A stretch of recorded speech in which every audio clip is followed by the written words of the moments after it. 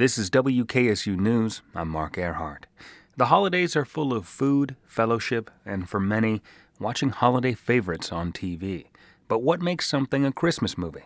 On this week's State of the Arts, I sit down with an expert to find out.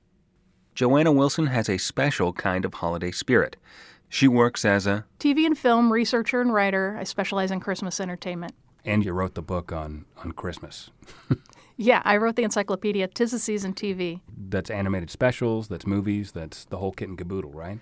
That's right, everything that we would watch through television. So that includes the Hollywood movies like It's a Wonderful Life and A Christmas Story. Fragile. It must be Italian. Well, I think that says fragile, honey.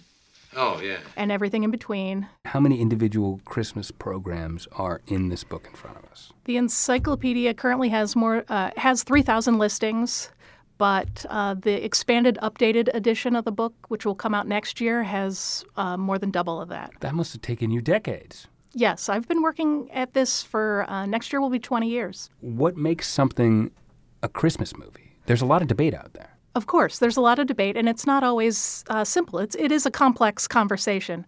I use a criteria. One is that the program or movie must be set at Christmas or include significant Christmas scenes.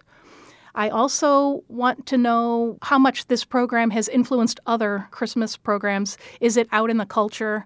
And the third criteria is, do people return to it year after year to recapture their holiday spirit? This is an important part of how we watch Christmas entertainment. And we watch Christmas entertainment differently than we watch anything else. So many households, including my own, there are movies, there are TV shows, there are specials that we want to watch every single Christmas. And at the top of my list is one movie and one movie only, and there's actually some debate about this. I don't see why, personally, but Die Hard. We have to watch Die Hard at my house.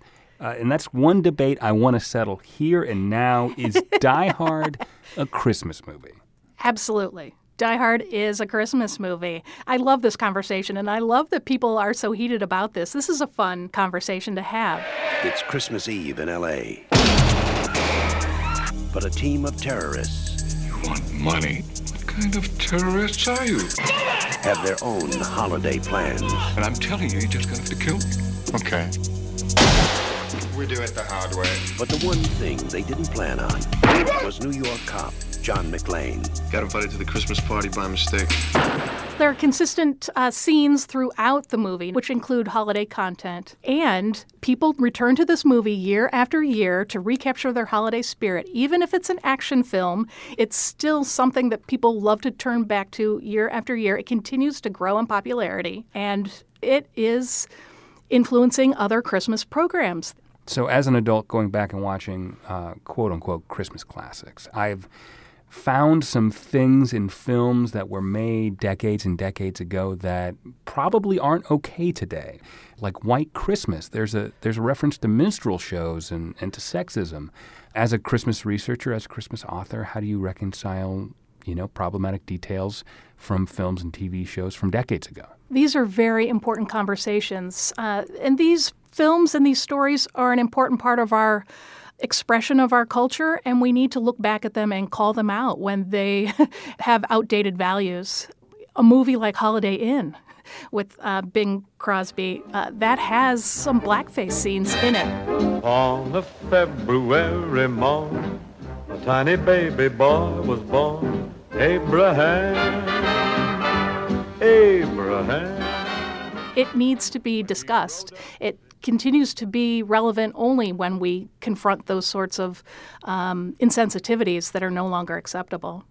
So if you're watching Holiday Inn or White Christmas, don't necessarily gloss over the things that aren't okay. It's something that we can discuss over the holidays. I think it's something we need to discuss. I think it's an important part of what we as a culture need to remind ourselves what is important to us, and we need to call these things out. And I consider that an important part of what I do as a historian is to point out these moments and how this is no longer okay. Joanna Wilson, thanks for joining us, and happy holidays. Thank you. Happy holidays to you. State of the Arts is WKSU's regular look at arts and culture in Northeast Ohio, Fridays on Morning Edition.